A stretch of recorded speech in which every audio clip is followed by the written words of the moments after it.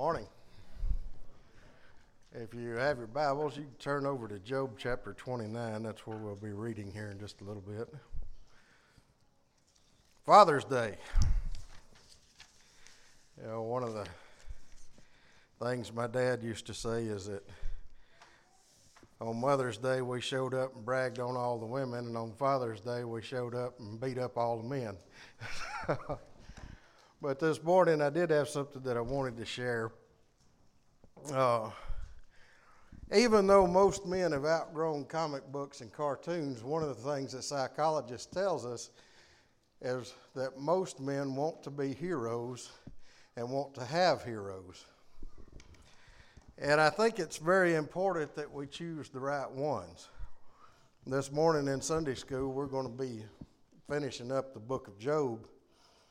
And when we think of Job, we generally think of suffering. We think of a guy that was beat down, who lost everything, and then his friends come along and started an unneeded intervention for a misdiagnosed problem, and then that gradually turned uglier and uglier until God stepped in.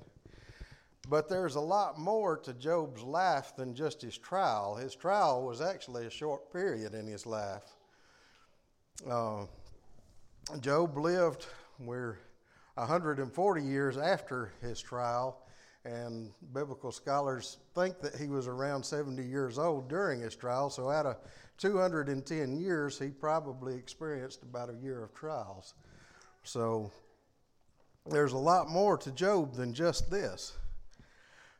If you go back and look in Job chapter 1, you find that he was the priest of his house. He was the one that led worship for all his adult children.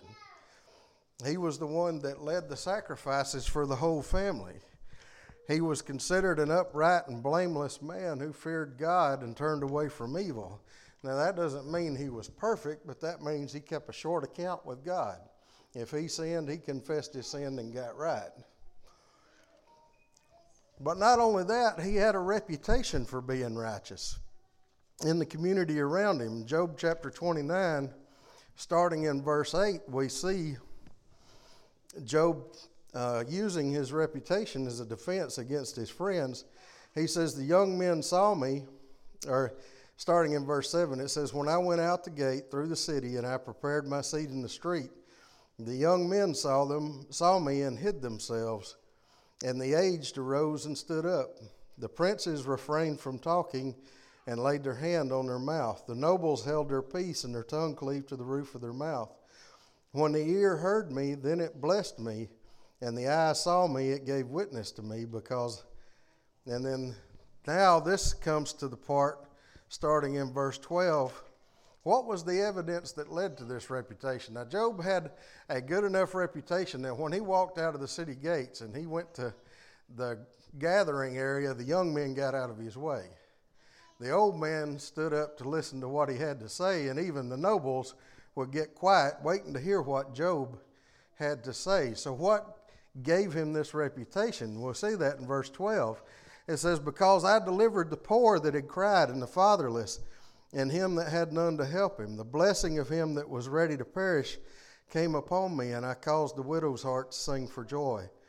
I put on righteousness, and it clothed me. My judgment was as a robe and a diadem.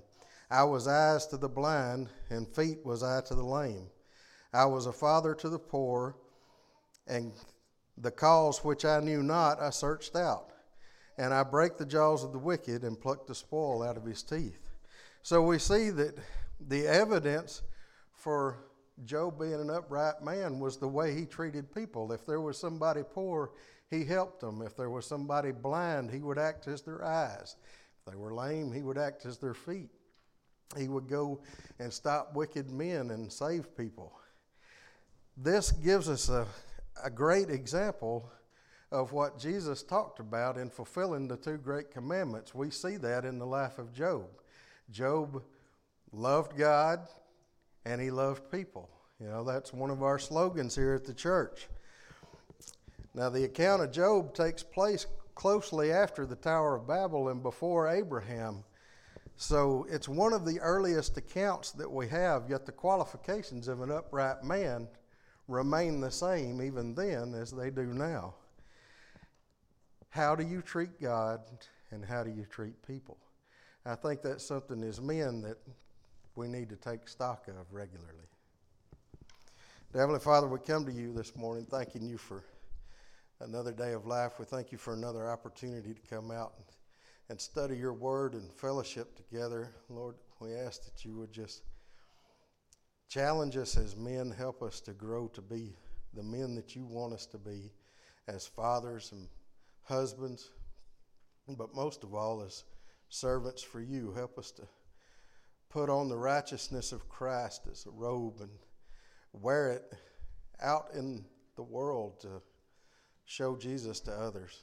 Lord, we ask that you just be with every aspect of this service and get all the glory for it. In Jesus' name we pray. Amen.